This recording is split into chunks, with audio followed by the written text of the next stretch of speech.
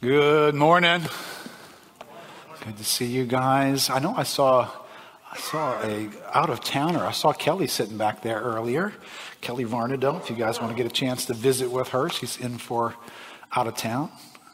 Everybody else, I think, is just our regular guys. Hey, all right. Well, turn to 1 Peter chapter 5 with me. Your Bible should flop open to that page by now.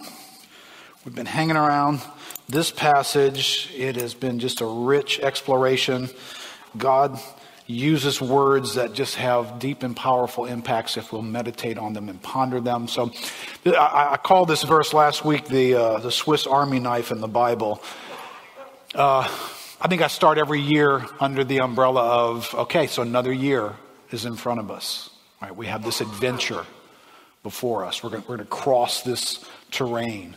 And part of my feeling of responsibility for us as a flock together is we're going to face some things when we go to do life this year. And that's true all the time, right? Every month we're facing stuff, every week. But we're going to venture into this year and face some things. And this verse is so rich with things that we want to keep in our pocket. We're going to need to take some of these things out and pull them out of our Swiss Army knife and make use of them as we do this year. And so we've put this under the umbrella of discipleship reboot, as Evan said. I'm probably going to pick that title up throughout the year because I think there's a number of things that we're in a good place to reboot some things. I don't know if you're feeling that way personally. You know, the pandemic, the pause, the change of pace, the different way of life. And then at some point we all kind of are anticipating life's going to return to some kind of normalcy. And before that happens, is there anything in your life that might need a good reboot, right? Something that just needs to press the reset button on that thing and get it on the same page with God, right? Well, I think discipleship in general, we live in an age in which the things of discipleship, following Christ, they're just under fire. They're being neglected. They're being overlooked. They're being redefined. What does it mean to be a disciple? Needs a fresh reboot. So that's kind of where we're at in this series here. And today we're going to reboot spiritual warfare because that's what the Apostle Peter was inspired to write about.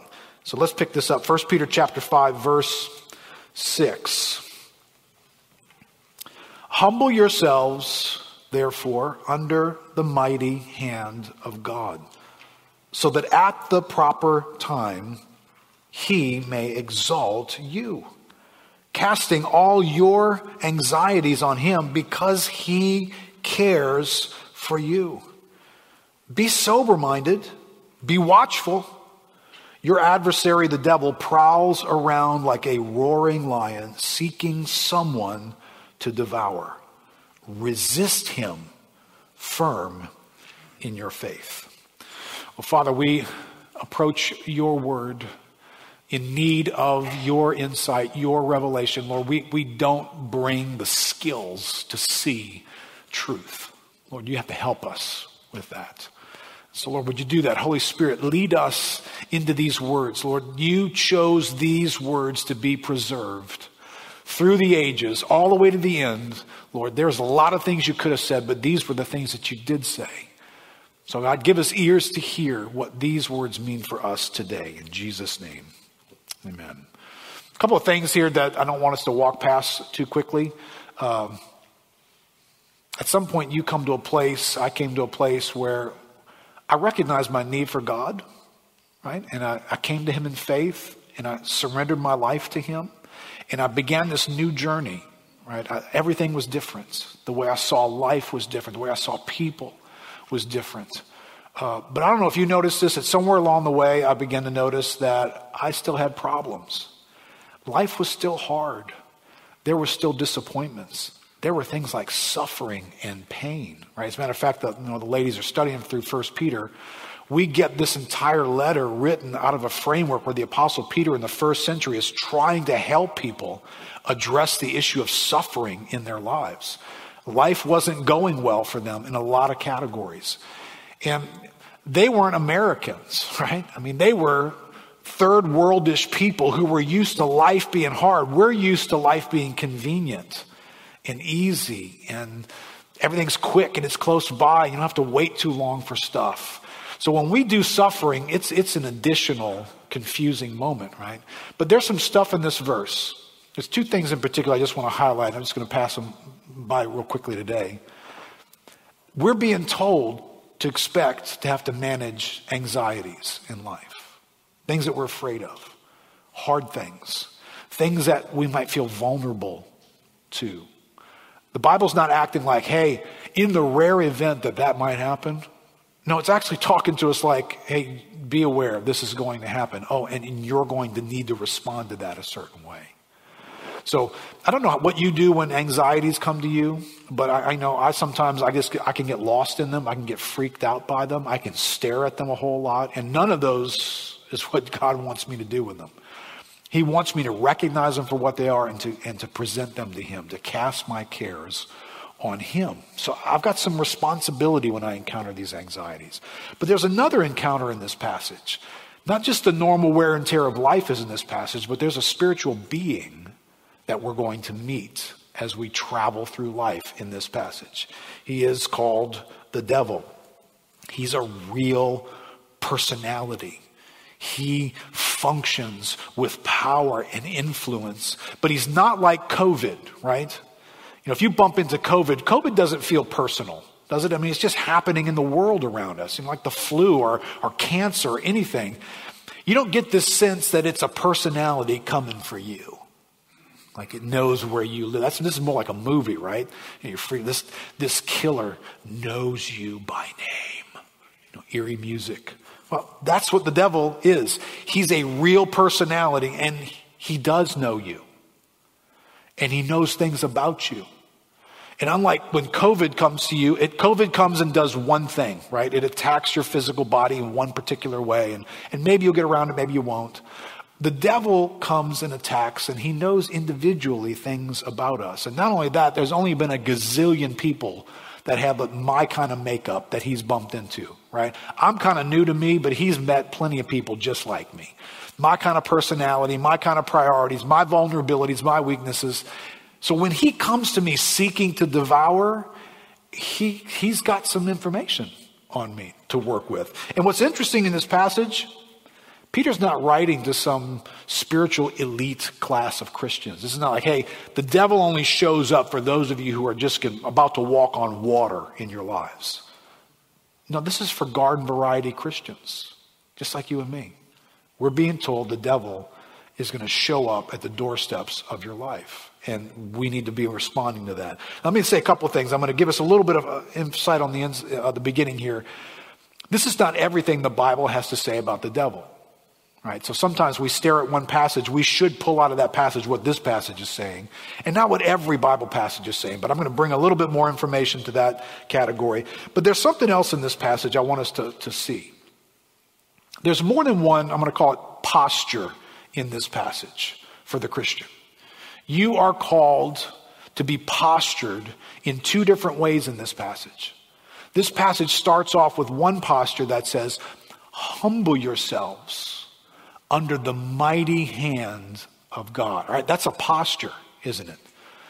I have a certain attitude when I'm humbling myself. If I could choose a posture this is describing, right? This is the Lord of the universe, God upon his throne, and we are humbling ourselves before. So I think the posture for this passage is kneeling, right? It is getting low. It is putting myself in a position where my hands are open, my head is bowed, and I am acknowledging who God is, and I'm entrusting myself to him, right? So that's a posture we started this passage with.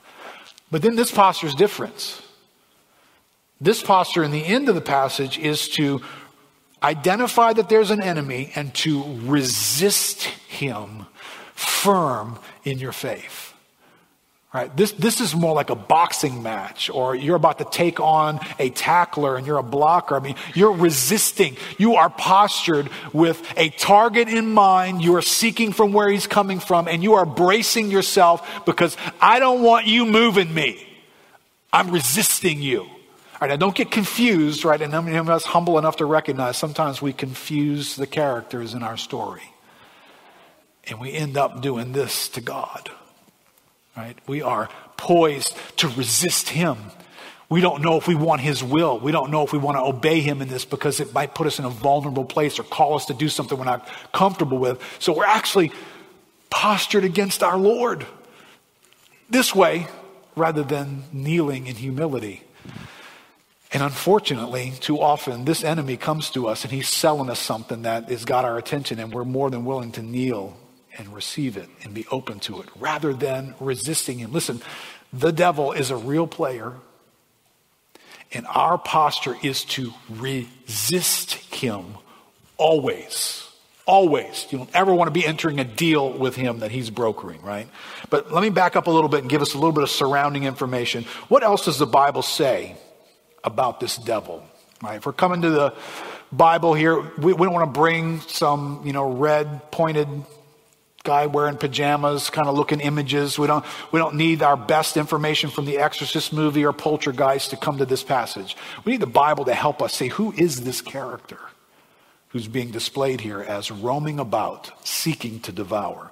Well, we get introduced to him in Genesis chapter 3.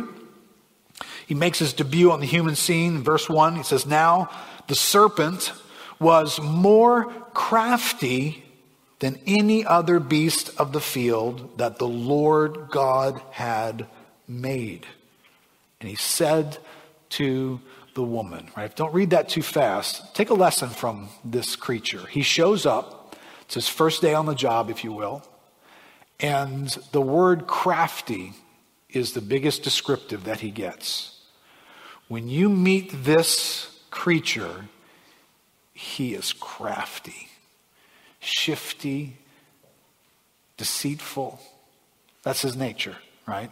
But take some shelter here, because he is also a creature that the Lord had made. Where does he come from? Is he self-generated? Does he come from the alternative God universe? Is God running this universe and the devil was running this other universe and decided to jump over into God's universe, and now the two of them are going at it. And at the end, we're going to figure out who wins. No, that's not who the devil is. The devil is a created being. The God of the universe created this being. But notice what he does. He said to the woman.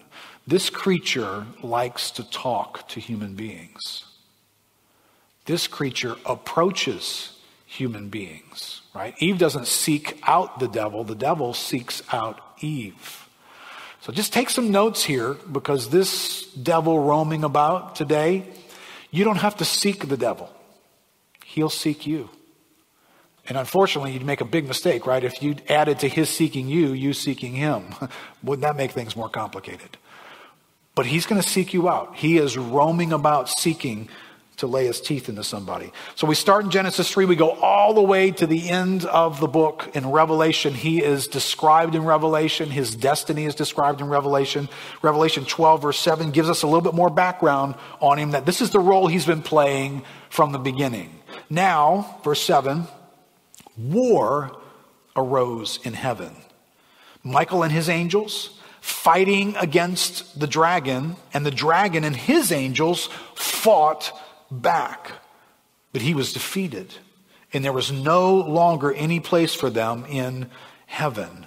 And the great dragon was thrown down, that ancient serpent who's called the devil and Satan, the deceiver of the whole world. He was thrown down to the earth, and his angels were thrown down with him. So we get introduced to this scene in the heavens. Whether you and I have ever been aware of this scene or not, this is the scene in the heavens.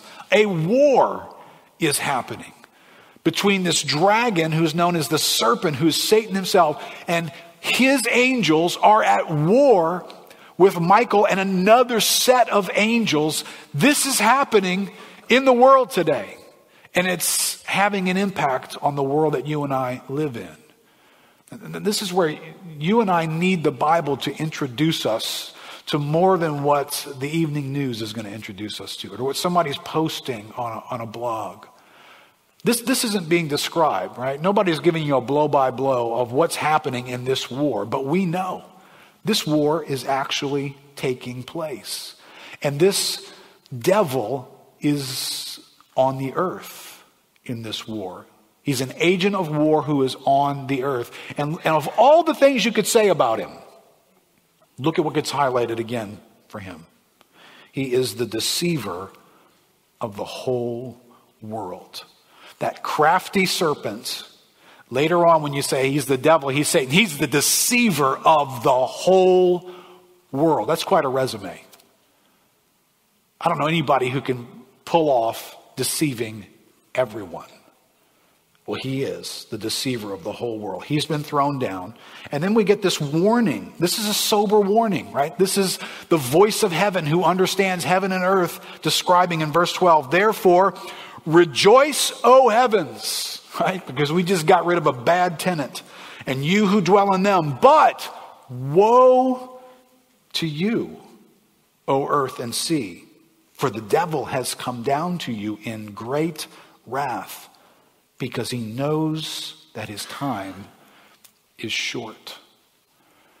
That gets my attention, right? When somebody who's only played Little League goes, whoa, check this guy out. Okay. When you're the voice from heaven who defines what is great and what's intense and what is powerful, and you use the word woe, you got my attention now. Woe to you, O earth, because the devil has come down to you. Right? Now remember, Peter is telling us to pay attention in this category. Pay attention to this being. He is loose on the earth, and he has come down in a fit of rage. But his time is limited. Right? So we get another little hint there about the mighty God that we serve. Why is this time limited? Why can't he just decide, hey, I'll let you know when my time is up? He doesn't get to do that. He doesn't get to do that in any realm, right? We saw this when God interacted with Job's life. That what the devil did in Job's life, it had boundaries to it. He didn't get to do whatever he wanted to do in Job's life. There is a sovereign providential God who sets boundaries for things. And so this warfare won't go on forever. Not because one day the devil's going to surrender or run out of gas, but because God controls the time frames of our lives. So at some point his time is up.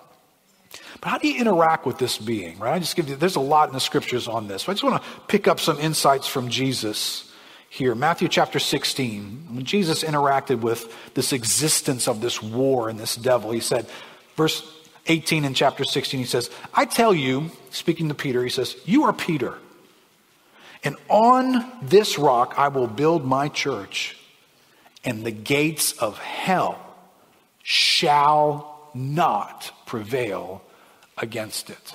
So you and I are introduced to the outcome of this war. We know there's a war. We know the gates of hell are the place of the power represented by that city. So this kingdom of hell is represented in its interference with this world. But we know right here from this verse, that kingdom will not prevail. The kingdom of God is going to prevail. We know that. That's an absolute truth. Verse 19, he says, I will give you, Jesus said to Peter, I'll give you the keys of the kingdom of heaven. Whatever you bind on earth shall be bound in heaven. And whatever you loose on earth shall be loosed in heaven. Whatever? Whatever. But there's a devil on the loose. And his will is to oppose the will of God. Can you still say whatever? The sovereign God of the universe can always say whatever, because he has control over everything. Right? And then we hear another interesting angle on this from Jesus in Luke chapter 22. And these are all things that, right, these are all spoken to Peter. Right? This is Peter getting these insights on this warfare that he's going to pick up again in 1 Peter chapter 5. Luke 22 verse 31. Simon, Simon, Jesus said, behold, Satan demanded to have you, that he might sift you like wheat. But I have prayed for you, that your faith may not fail. All right, and just take a quick lesson here. We're talking about these 21 days of prayer and fasting. You know, we as a church believe greatly in the importance, the centrality, and the power of prayer in our lives. And we are also a church that highlights and believes in a big way in the sovereign purpose of God. Now, do those two things go together? Yes. Well, Keith, can you fully explain that to me? No. But they do go together. All right, so we just read about an outcome that's guaranteed. The gates of hell will not prevail against the church. Guaranteed. That's the promise. That's the reality that God knows that is the reality of the situation. So why are the angels in war then? Why do the angels fight in this warfare if we know the outcome? Well, apparently the angels don't bother to ask that question. They just do what they're told to do. They fight because they're called to fight. If anybody who ever walked the face of the earth knows with certainty what the outcome is going to be, it's Jesus Christ. So when this agent of war shows up and says, hey, I'm coming after Peter, I want to sift him like wheat. Why doesn't Jesus say, hey, devil, haven't you read the story? You lose in the end, man. Whatever. Then he begins to intercede for Peter. He begins to call out in prayer for Peter. Wait, but Jesus, don't you know what the outcome is? Don't you know, no matter what trick this devil pulls, no matter what the powers of hell try to pull off on this earth, it doesn't matter. In the end, the gates of hell don't prevail. That doesn't stop Jesus from praying, though, does it? He engages all the more when he knows the devil is now intentionally, I know, he showed his hand. He is coming against my man Peter here. I'm going to pray for him. Right, so Peter picks up these revelations and these insights, and inspired by the Holy Spirit, he stands before us and he says, hey, be watchful, be sober-minded. I know something about a devil who roams about, sifting people like wheat and seeking whom he may devour. I know something about that, and you watch for that. He does not dismiss us from paying attention because God is sovereign and God is glorious and God is powerful. Although he just got finished saying that, didn't he? Right, a verse and a half earlier from this moment, he is saying, humble yourselves under the almighty hand of God. When he points to God, he's not just saying, hey, God's a good arm wrestler. He can beat most people.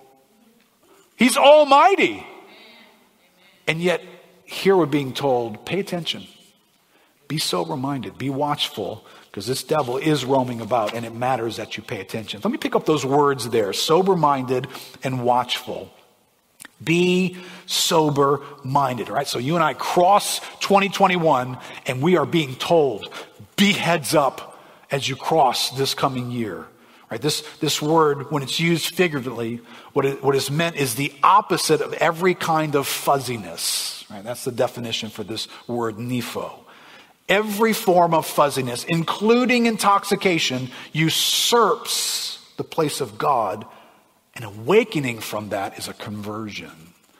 Right, so there is this blurry, non-clear spiritual condition. It is an impairment, right?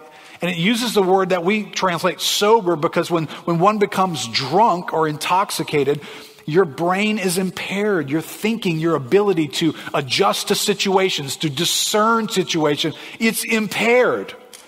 But this is not a Bible verse about alcohol drinking. Right? I mean, that's how we use it sometimes. It's a Bible verse about clear spiritual thinking.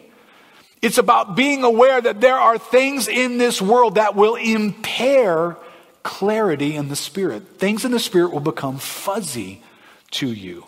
And it's not just alcohol that will do that to you.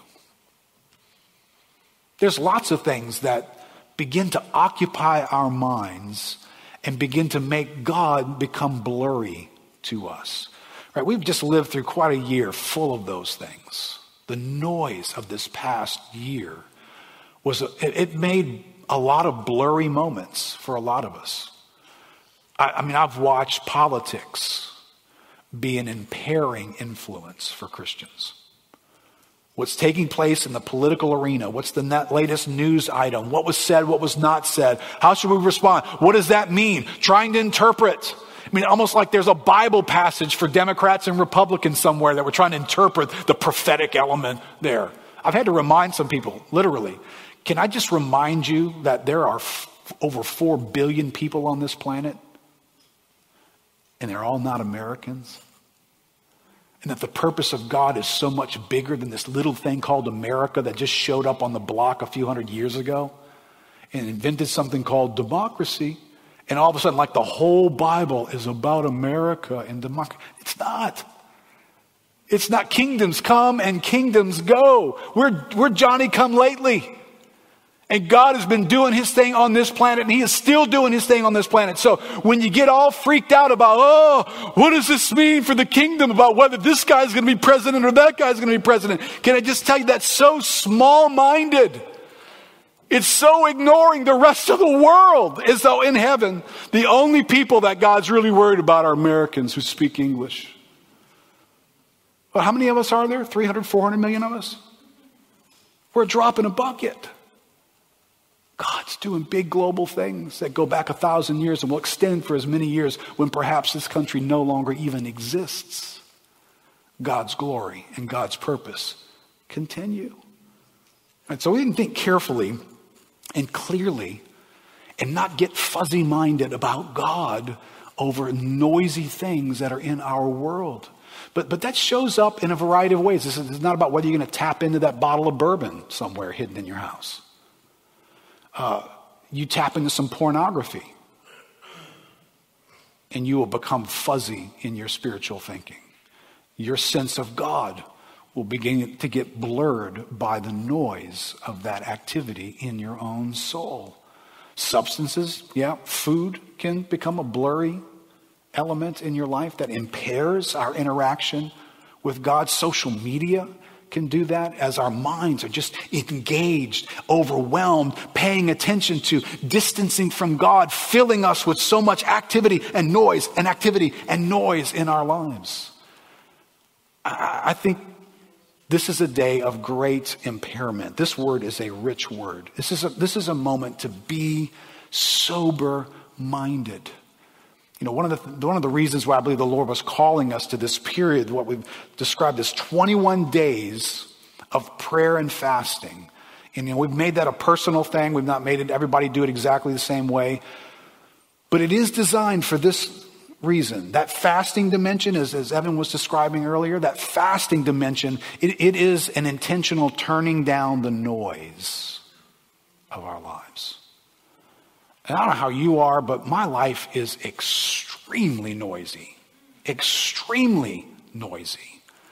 And I want to stretch you in this because I want to make you aware of something you might be missing out. And it may have been something in your Christian life you've been missing out on for years and years and years. There are things that God will do and interact with our soul when we get around him and we get available to him and we become alert to him. All right, now, so if I just were to say this morning, hey, can we just take the rest of this time together and let's just pray. Let's just get with God and pray. If I just let us all get quiet, do you know how much noise you'd hear on the inside of you for quite a while? If you got quiet right now, you'd wonder, okay, what were we doing for lunch today? Do we have anything at home to eat? Are we going to need to stop at Popeyes on the way home? I mean, your mind would go everywhere because it almost never gets quiet. Right? There used to be a day, this used to be human life. There used to be a day when people had nothing to do when they rode into work on the subway. Maybe they read the paper. You remember when you used to have to sit in a waiting room for a doctor? You know, now you just probably do stuff online, but you sat there. What'd you do during that time? Yeah, look at a magazine, just kind of gather some thoughts maybe, just have a moment. What do you do now? Pull out a device and just download some more noise. We keep noise at a level all the time.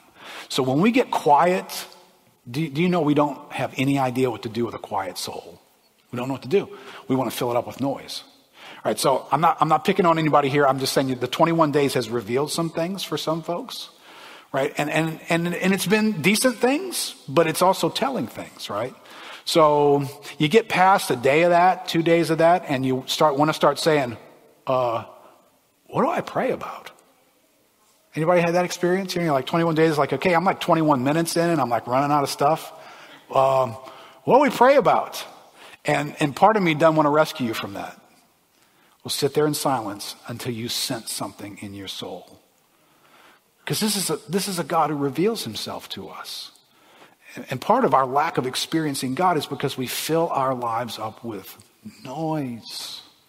And fasting is a means of reducing noise, right? So when we fast from food, we fast from devices, we fast from game playing, we fast from watching TV. We're just turning the noise down so that my soul can kind of feast on God, and I can say, okay, God, I'm sober-minded. I'm alert to your presence in this moment. Actually, right now, it's going to take me a while to get there. I still hear the noise. I'm still tempted to pay attention to this. And the discipline of turning that noise down is so important. I will say personally, I could describe this for many folks, though. Sometimes in that quiet, God says something to you, awakens something in you, gives you a revelation of something that leaves a powerful impact on your soul. And from that moment forward, you take that with you into tomorrow and next week. The people you encounter, the things you encounter in your life, you're going to encounter them differently because God did something to you in that moment. That if you didn't have that exchange, you'd still be in those spaces. But that sense of God and what he awakened in that moment, that won't be in your heart and your mind in that moment. So I actually want to do this for us this morning. You know, the 21 day wasn't intended for you to not eat for 21 days. It was intended to install a prolonged period of greater sensitivity to the Lord, to keep our hearts in a posture of, God, I know there's more and I want you to speak to me. And to do that for 21 days, to let that season be interrupted over and over again. And it's, you know, I've got some regular things I'm doing during this time. But one of the things I've done is just said, Lord, I just want to be more sensitive and available to you. So if, you know, I had the Lord last week just shut down my day. I just got to midday and I'm ready to move to my back of the day agenda. And the Lord just said, no, don't do that. I just want you to sit here with me. And I want you to just wait on me. So I had to change my whole afternoon and just be available. But God meets us in these moments and he awakens things and he does things that we need. You need that. Right? There are things that God is doing. I've used this as content throughout our prayer time. You know, Jesus, of all people, he was going to take 40 days in the wilderness before he launched his ministry. Can you think of anybody who really didn't need to do that? But he did it.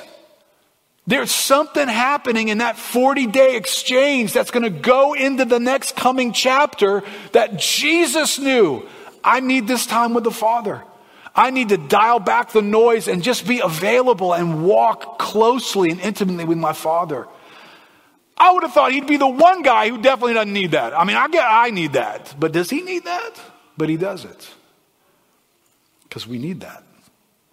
So can I pray for us right now? Right, our 21 days is up, not this Wednesday, but the next Wednesday. So you got some significant time between now and then to say, Lord, I want you to show up and I want to be available. Right? So let me just pray for us right now.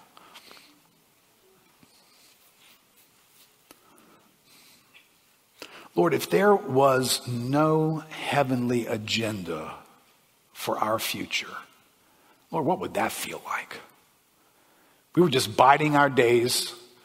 No sense of purpose, no personal sense of calling and direction and meaningful activity for our lives.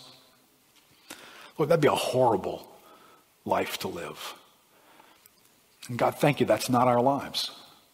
Our lives are filled with fulfilling the purpose of God. We pray, your kingdom come, your will be done on earth. And so, Lord, we're going to be part of fulfilling that next week, next year, in years to come. And God, we want to hear things from you. We want your Spirit to impart things to us that include direction and specifics, faith for things that we just would never have done, but you met us and you reveal something to us and you awaken things in us.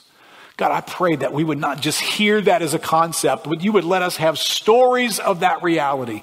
Lord, even this week, Lord, as folks right here who are either watching by live stream or gathered with us today, set aside times to meet with you and to listen, dial back the noise, and receive from you for the days ahead in their lives. God, help us do that for all the purposes you have in our midst. In Jesus' name, amen. All right, I'm going to go to my next word here. Watchful.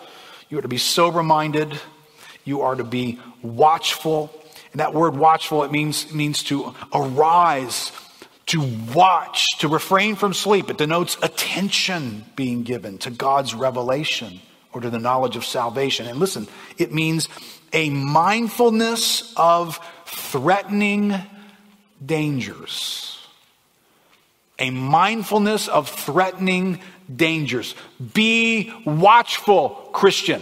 Be mindful of threatening dangers. Don't walk through this world clueless about the threatening dangers that are in it. Be mindful. Pay attention to that. Now, in this verse, we've been told to pay attention to this mighty God who is sovereign over time and the outcomes of our lives. So we're not just staring at the devil all day long.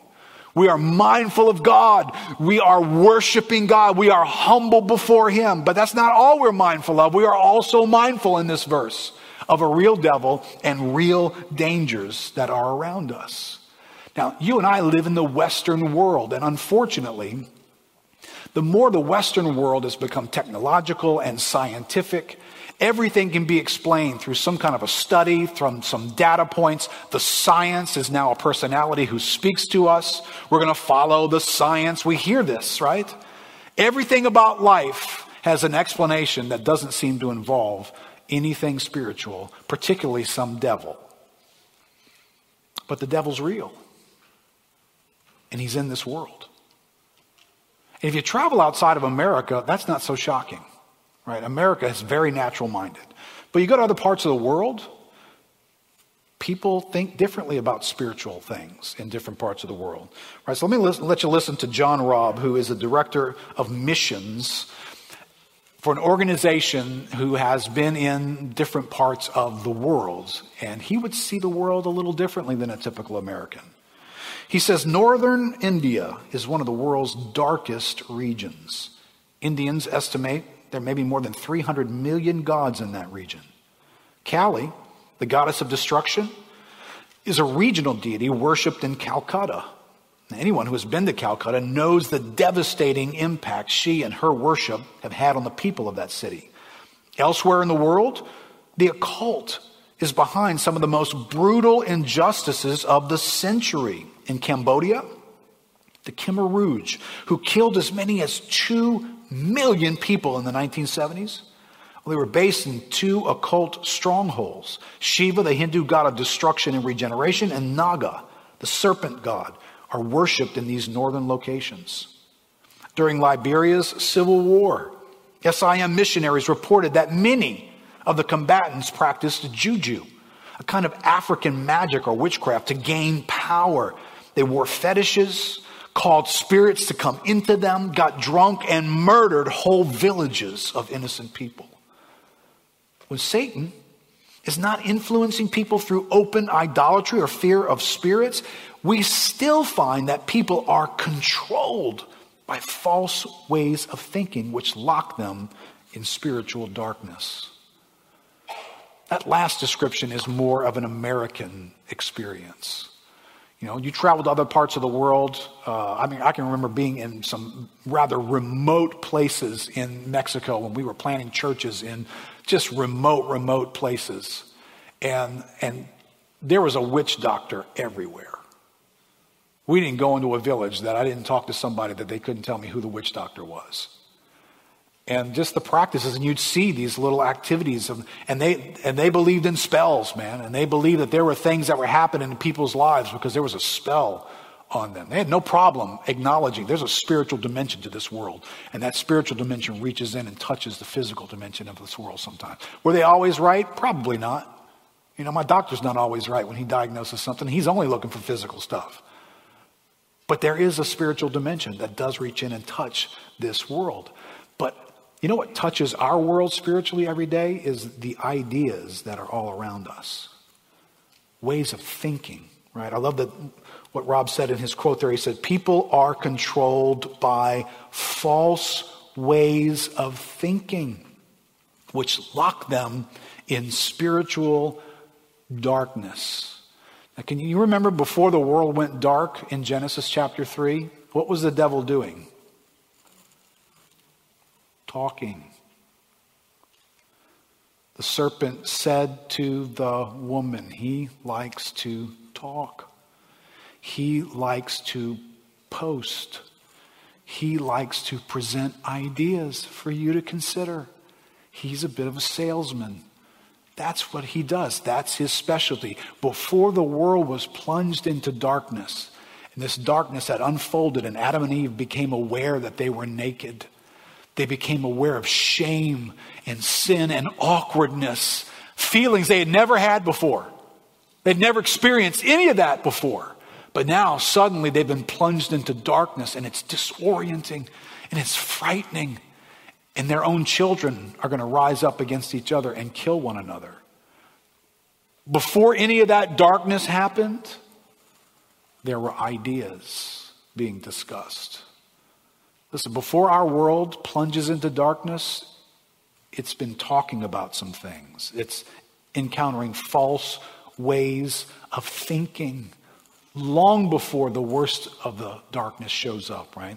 John Robb goes on in his article and says, because of the nature of evil in the world, prayer is essential. As we seek to help the poor and to stand against injustice, Christians sometimes forget that we are also fighting against principalities and powers. Since the Garden of Eden, human beings have gained control over other individuals and whole societies by cooperating with Satan and his evil spirits. This has led to wide-scale famine, disease, poverty, slavery, injustice, and suffering.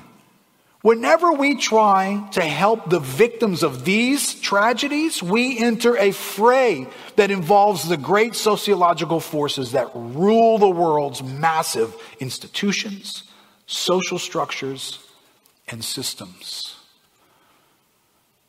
You know, it's interesting here. I mean, these are the issues that we've spent last year and even today discussing: systems, structures, racial inequity, systemic racism. Structures, right? These are structures, governments, gatherings of people, ideas that form this group to come together around certain things. That's what's being described here. Oh, and by the way, John Robb's not writing this article recently. This is 1997 when he writes this article. But he's kind of pointing out something that nobody's talking about, right? Because anybody new to the word justice and injustice this year, last year? Is that, you heard that word a little bit, right? Yeah, just a little bit. It's all over the place. Systems, oppression, mistreatment, poverty, disease. We've heard these words. But you know what I haven't heard anybody say anything about? The devil. Nobody's mentioned the devil. You and I are living in a world that when it stares out at the world and it says, hey, let me explain to you why this has happened. See, there's this bad, selfish set of people. In some situations, they're just a different color than you. In other situations, they're different economics than you. But they're just a different set of people, got a different set of ideas who are inflicting some ideas on these people. So these people are against those people. Hey, we need to do something about that. So how about we paint something in the end zone that says, end racism? That'll do it. That'll fix it. Am I against ending racism? I'm all for ending racism. I'm just telling you, you have no idea what you're messing with. You just think it's just those people against those people? That's it? That's your explanation? Can I tell you there's a spiritual being behind these ideas who creates false ideas? And you know the biggest thing he's got going for him is once he can sell any one of us on the false idea of being selfish, he's got us. You exercise your will for your own gain at somebody else's expense. And you got to do what you got to do, man. Because it's about you, right? It's about you having the right life. Right? In your own home, that's what leads to divorce. It's just somebody who says, you know what? I just don't feel like doing this anymore. I'm done. I'm going to look out for my own interest. In society, it's about rich and poor. It's about advancing my cause at the expense of somebody else. I don't mind making you suffer for the sake of where do you get these ideas from? Well, it is ideas. It is false beliefs that are in this world all around us. Rob goes on and says, both Satan and his powers are dedicated to destroying the human beings who are made in the image of God. Satan is the master deceiver, the author of idolatry, who seeks to dominate the world by undermining faith in God, twisting values, and promoting false ideologies. He infiltrates institutions, governments, communications media, educational systems, and religious bodies, using them to seduce humankind over the worship of money, fame, success, power, pleasure, science, art, politics, and religious idols. Socio-spiritual forces of evil clench societies in a dark, destructive grip in two related ways. First, by openly idolatrous and cultic covenants. You see that all around the world except kind of here. And the second, through the false patterns of thinking which blind people to the reality of God and the hope he brings. That's what the ideas in this world are designed by the enemy to blind us to the reality of God and our need for him to bring hope into our lives. Listen, this is a verse inviting us to be mindful and to resist things, right? So I don't mind pointing some of these things out for us to resist this. There are ideas out there that fall under that description, false ways of thinking. They are the false ways of thinking. Do not think this way. And those ideas creep into us and they get modeled for us and they get posted and they get examples of it and they start feeling like that's the right way to respond. Can I just give you a heads up on a couple of these? Pay attention for the false way of thinking that's in victimization. A victimization mindset. That training that you get by the world to blame your life and your life's conditions and your lack of happiness and the fact that you're not cool with the way things are on everybody else but yourself. And it leads you into this place that Rob said, this false ways of thinking which lock you in spiritual darkness. I can't think of a worse lock. Well, I probably could, but this is a bad lock. That you're locked in to waiting for the day when everybody else in your life begins to treat you right. Then maybe you can be happy. Really? What if that day never comes? What if you continue to live in a fallen world where people do what they're going to do for their own reasons, and sometimes you're at the expense of that? Does that mean you can never be happy in this life? You never have something from God that's going to matter in your own soul? This is a false way of thinking. It traps people. You know what God does? And this is nothing new, right? I mean, day one, the serpent shows up in the garden and takes their world apart. And the first conversation, Adam is a victim. Do you notice that? Adam, what just happened here? What was that woman you gave me? If it hadn't been for her, okay, man, why don't you man up and take responsibility for what you did? Yeah, she played a role, and the devil did too. But do you notice at the end of the day, Adam's got to have a conversation about himself with God. Adam's got to get right with God. There's nothing for him and Eve getting right with God. He's got to get right with God. What happens if Adam says, oh, I didn't do anything. It's that woman you gave me and that stinking serpent over there. And God deals with the woman and the woman gets right with God. Is Adam cool now? He's, I'm all good now. The woman, she responded right to you and she's probably going to treat me right now. I'm good. He's not good, is he? He needs to get right with God himself. He needs to take responsibility for him. Yeah, but he didn't do exactly what the serpent did or exactly what Eve did. No, he didn't. That's exactly true. He did what he did. Listen, all of us have got people in our lives that in some way they have failed us, they have neglected us, they have hurt us. And I'm not in any way trying to trivialize that. Listen, I've got my own stories. And you do too. And I'm heartbroken for the things that many of us have had to travel through in our lives. It's just a fellow person. And as a person who loves people. But it's a dark place for you to trap yourselves in when you decide to camp out and sort of create this pity party moment where I just begin to interpret life through feeling sorry for myself, and I feel sorry for myself, and I feel sorry for myself. You're going to get trapped there. Do not stay there. That's a bad idea. That's a false way of dealing with life. Go before God. Take responsibility wherever you can and just release those people to God. God will deal with them. But you take you before God. You need a Savior. You need God to actively be involved in your life. God could raise you up and empower you to live a life no matter what background you've come from. Right? Resurrection is what's on the other side of dead people. Right? You're dead. How bad is that? Well, it's about as bad as it gets, right? And you get to have life. You get to have a redo. You get to actually live on the other side of what killed you.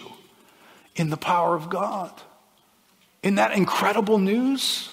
And that's what God has for us. Don't get trapped in some, I can never do right because other people didn't do right by me. That's a false idea. And it's everywhere. Right? Cancel culture. Everybody's watching. We live in a cancel culture. The basic recipe for cancel culture is I identify whether you are for me in certain ways, whether you agree with me in certain ways, whether you're furthering the things that I'm interested in, or whether you're difficult, disagreeable, and hard for me to relate to. I put you in one of those categories. And if you're not on board with my project about me, then I'm going to cancel you. I'm going to get away from you. And I'm going to love these ideas that are out there about getting rid of all the toxic people in my life. That just makes me feel better. That, see, everybody feels this way. Everybody's trying to get rid of the baggage, get rid of those people. That's a false idea. Cancel the idea? I'm all over that. Let's cancel the idea of cancel culture. How do you join your life to that idea and at the same time listen to Jesus say, go into all the world and proclaim the gospel? All the world? All the world. The toxic part of the world? Yes. They persecuted me. They're going to persecute you. Can I just warn disciples in advance? You're not going to be treated well in this world. Well, avoid all the people who don't treat you well then. What? That's a false idea. No, have courage to love them and be in their lives the way they need you to be in their lives, but in a way that they're not making it easy for you to be in their lives. And listen, this shows up right at our doorstep, in our relationships that we have with people that we know and the people that we don't know. It's a false idea, and they're all over the place. And they start feeling like they make sense to us. But they're false, and they're going to lock you in a place that you wish you could get away from. D.A. Carson says, Satan himself is sometimes portrayed as a roaring lion seeking whom he may devour. At other times, he's portrayed as an angel of light, deceiving the very elect if possible. So sometimes he may be unleashing his arsenal so as to cause the deaths of a multitude of believers, as recently as what happened in Sudan. At other times, he may be sending out false teaching that very subtly undermines the truth. He'll not come right out and say, look, here's a load of false teaching. He's not stupid. He's going to say, I think it's wonderful that you believe the gospel. The gospel's such a good thing. Isn't God nice? But we've discovered something that helps you apply the gospel to your life just a little better. In addition to believing the gospel, you need these extra techniques in your counseling. This will be hugely helpful for those of you who have come from an abusive background. He will suggest things like that. He will constantly tempt us to multiply things and multiply things and multiply things until the gospel is made essentially irrelevant because it becomes that which is merely assumed. It is not what you are excited about anymore. It's not at the forefront of your thinking. I think one of the greatest tactics that the enemy has managed to create effectively in this day is that he has so minimized God and shoved him to the edge of what we really need. And as Christians, it can feel like, well, yeah, I have the gospel. I have the good news. I have a relationship with God. But what I'm most jazzed about and most freaked out about and most anxious about is about the other stuff that everybody else is freaked out about. But I have God. Well, yeah. Just not doing it for you though, right? Because I need God and this and this and this. And none of us as Christians want to admit that. None of us want to say, hey, quite honestly, yeah, I got God. I'm just still looking. Just still looking. Really? It's not wrong for us to have other things. What is wrong is when God is not satisfying enough to us. That's what God's after. I read an interesting post this week from John Piper. I love this title. He said, "Escaping the Fog of Triviality." He said, "My impression is that at the root of this culture of inarticulate, casual trifling is a loss of a sense of the weight of the greatness and awfulness of God." Isn't that an interesting word? Awful. Everything is light and funny because God is lightweight. The heavy ballast of the great, sovereign, holy God of all pervading providence has been offloaded at the docks of man-centered theology and endless screen time. This is a tragedy, not only because it's the fruit of a trivializing God, but because it hinders us from seeing him and experiencing him as he really is in the majesty of his all-embracing providence. He goes on and describes how this begins to take away our awe of God. And of course, when God lacks awe, everything else has to fill in for that lack. We got to find something else to entertain us, to scratch our itch, to provide our course in life. Piper says, "I have felt over the years that the greatest threat to my soul is not committing adultery against my wife or embezzling money from some minister or even suddenly throwing away my faith and becoming an advocate for atheism or being overtaken by some terrible fit of rage and killing somebody. None of those things has seemed to me to be nearly as threatening to my soul as the creeping effect of pettiness, the loss of all capacity to feel greatness and beauty and magnificence and depth and wonder and awe and reverence and weightiness. This capacity of heart is not given primarily through education. It's given through the miracle of the Holy Spirit opening the eyes of the heart to be stunned by what is stunning, to be shocked by what is shocking, to stand in awe of what is awesome, and to be amazed at what is amazing, and to feel the crushing weight of what is crushing, and to see the glory of what is glorious. And listen, what happens to our soul when we stare at God and we don't see glory? Our souls are designed for glory. That's what they're designed for. It means I'm going to go looking elsewhere for something to be glorious to me. Here's an interesting exercise for you. Next week, as you drive by billboards, as you watch ads on the side of the Google page, as you interact with posts and pictures, search for what's being made glorious in those pictures. What is glorious in that picture? What are people celebrating? What are they excited about? What matters to them? Where's their joy? What's captured them? What are they promoting in this moment? See, you and I drink that in. It just gets in our veins. And next thing you know, we stare at God and we kind of go, We stare at that and we go, did you see this? Did you see that? And we're awed by things that really aren't that awesome. And we stare at God and we're blind to the things that are. Can I just tell you, put your head on a swivel. The devil did that. The devil did that.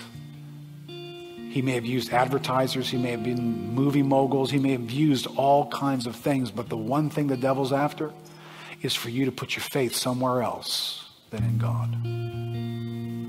That's why we're being told here, resist him, firm in your faith. Now, let me do this I'm going to pray for us. Before I do that, I want to stir up your sense of receiving something from God this morning. Right? You know, you're here because God is providential over everything about your life. Right, man, met Andre this morning. Andre, welcome. He's from Titusville, Florida. Just happened to be visiting today. I'm just going to use Andre as an example. I'm sure he'd love to come to a church where he didn't know anybody, and the pastor uses him as an example. None of us are sitting in this room by accident. Watching live stream by accident. Right? God doesn't do accidents. He does providence. He engages our lives. So I'm going to give you an example, all right? So we're talking about this. This is going to land, and next week we'll pick up that last element of resist him, firm in your faith. This is a battle for faith. That's what the war is over. So I'm praying this morning, and sometimes I write things down. You guys probably wish I wouldn't write things down because I already have enough to say. Don't need to write anything else down, but I'll write stuff down on the back of a page just to remind me about something I felt. Can we get to the end of the service here? Lord, is there something particular you want to do in this moment? There's something you want to tell me about somebody or a need here, and I just try to listen. So I wrote some things down, and at some point I wrote the words, for those who are in anxieties and facing an adversary, need a Savior. And underneath it I wrote, our faith underlined in him. And when I wrote the word faith, the name Chris Spencer popped into my head. And I had an email in my email from Chris Spencer that he had sent last night about an impression, a word that he had to share. I want to know if I felt it should be shared. Well, I hadn't seen it and I hadn't read it. But when I got to the word faith, I went and opened Chris's email, and the title of the word that he's about to come share is The Key of Faith. Listen, there's 1,000+ people in this church. Why did Chris Spencer's name come to mind at that moment when faith? I know, Chris, we're all thinking about you all the time. I just want you to know that. But what I do want to take from this is God knew who would be here. God knew who would be watching by live stream. God wanted to make sure I didn't miss this word getting to us. So I want you to listen carefully as to how this speaks to your faith this morning. So I believe the Lord gave me an impression to share. And this is the impression. It's a picture of a man who is holding a key of faith in his hand. And he desperately needs this, but he's forgotten that it's there. In the throes of the struggle of his soul, he squeezes his hands together in prayer to cry out to the Lord for help. As he does this, he feels the key in his hand, amazed that the Lord has placed it there. God's word says in James 1:21, therefore, put away all filthiness and rampant wickedness, and receive with meekness the implanted word which is able to save your soul. I believe the Lord is saying that there are several people here this morning in severe struggles. These struggles are the result of giving into temptation. And that you know a number of the great and precious promises of God and His Word, but you feel that you've disqualified yourself somehow from the very grace of God. I believe the Lord wants you now to look at the key of faith in your hand and believe that these promises are still for you. They apply to you. Put away the uncleanness in your life and the false promises that came with it. I believe the Lord is saying that you should use the key of faith that the Holy Spirit has provided and turn to the Lord. Receive humbly the implanted word that is divinely powerful to save your soul. And as you do this, I believe you're going to hear the Lord Jesus saying, peace I leave with you. My peace I give to you. Not as the world gives do I give to you. Let not your hearts be troubled, neither let them be afraid. Thank you, Christopher. I trust the Lord will make that applicable in your hearts this morning. This warfare is a warfare for faith.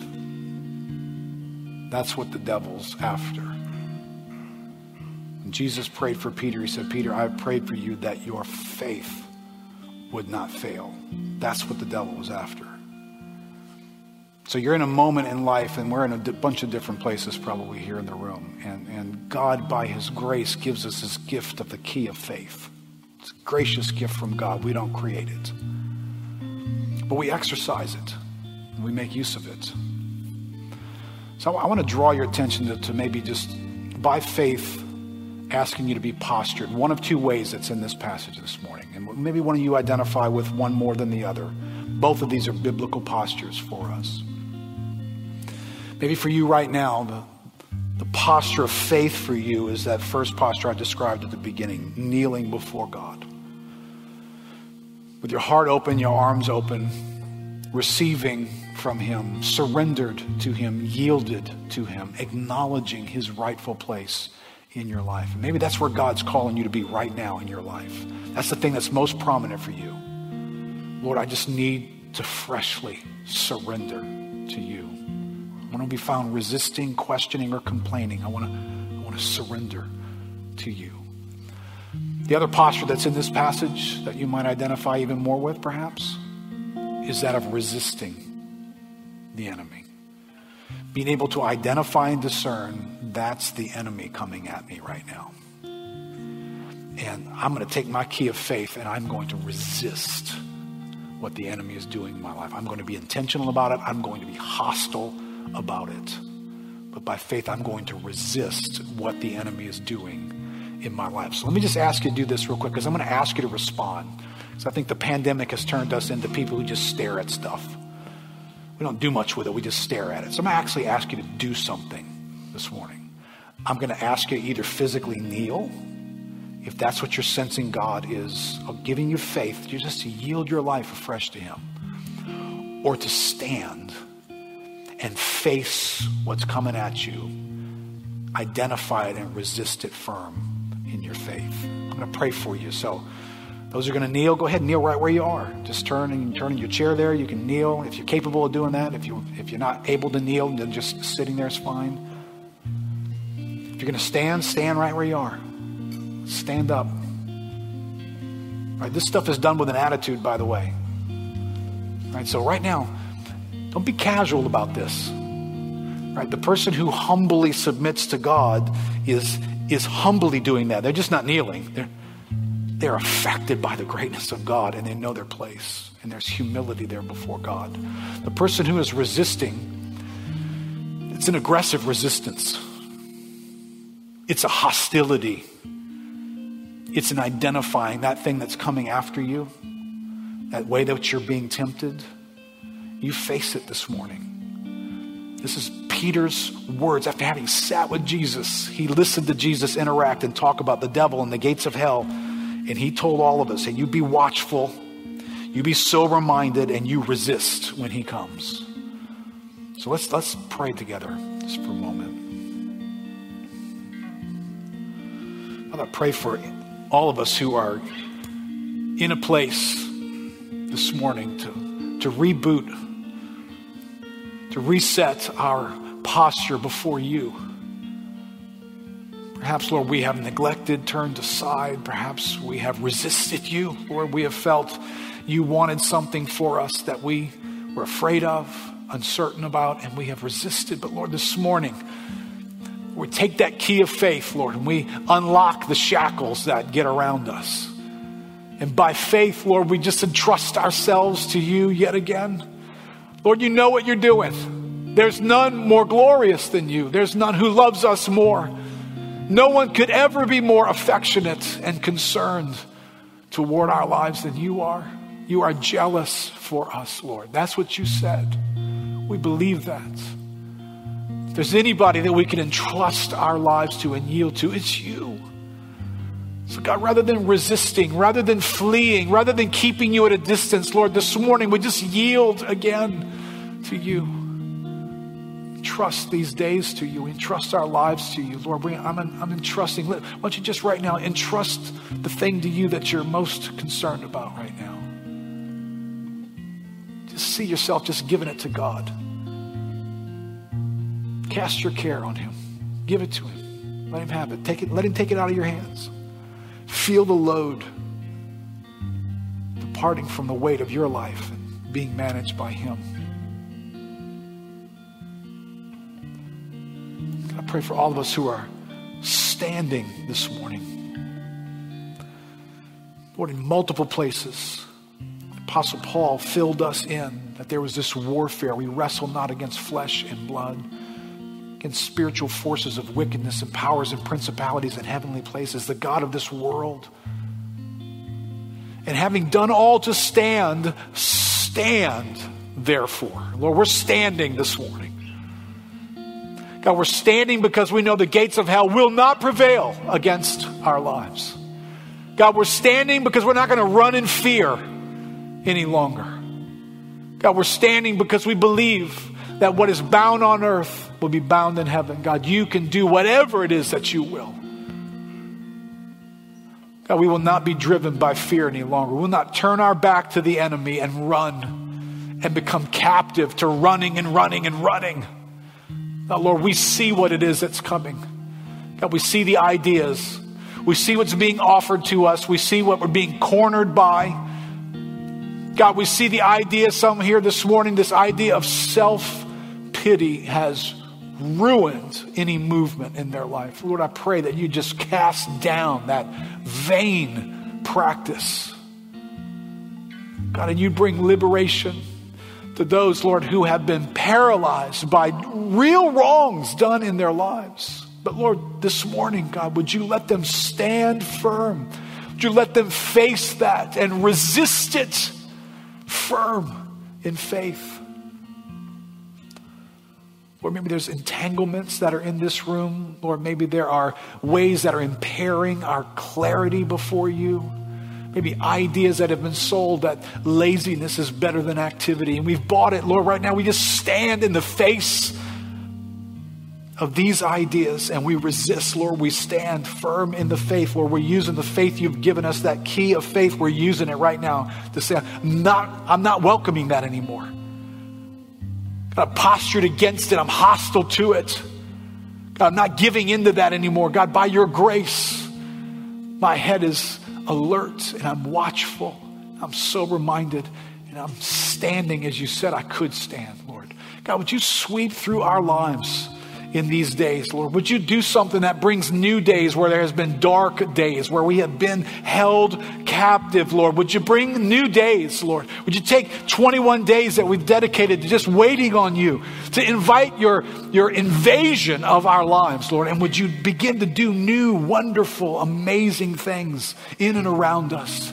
Would you make the coming weeks and months and years of our church, of our families, of our walk with you, to go to places we never could have imagined we could go, God. Oh, just reboot us, Lord, and send us into these coming days. You have glorious things to do. May they be glorious to us, Lord, in Jesus' name. Amen. Amen. God bless you guys. God bless you guys at home. We miss you. We hope to see you sometime soon. You can keep watching us live stream, though.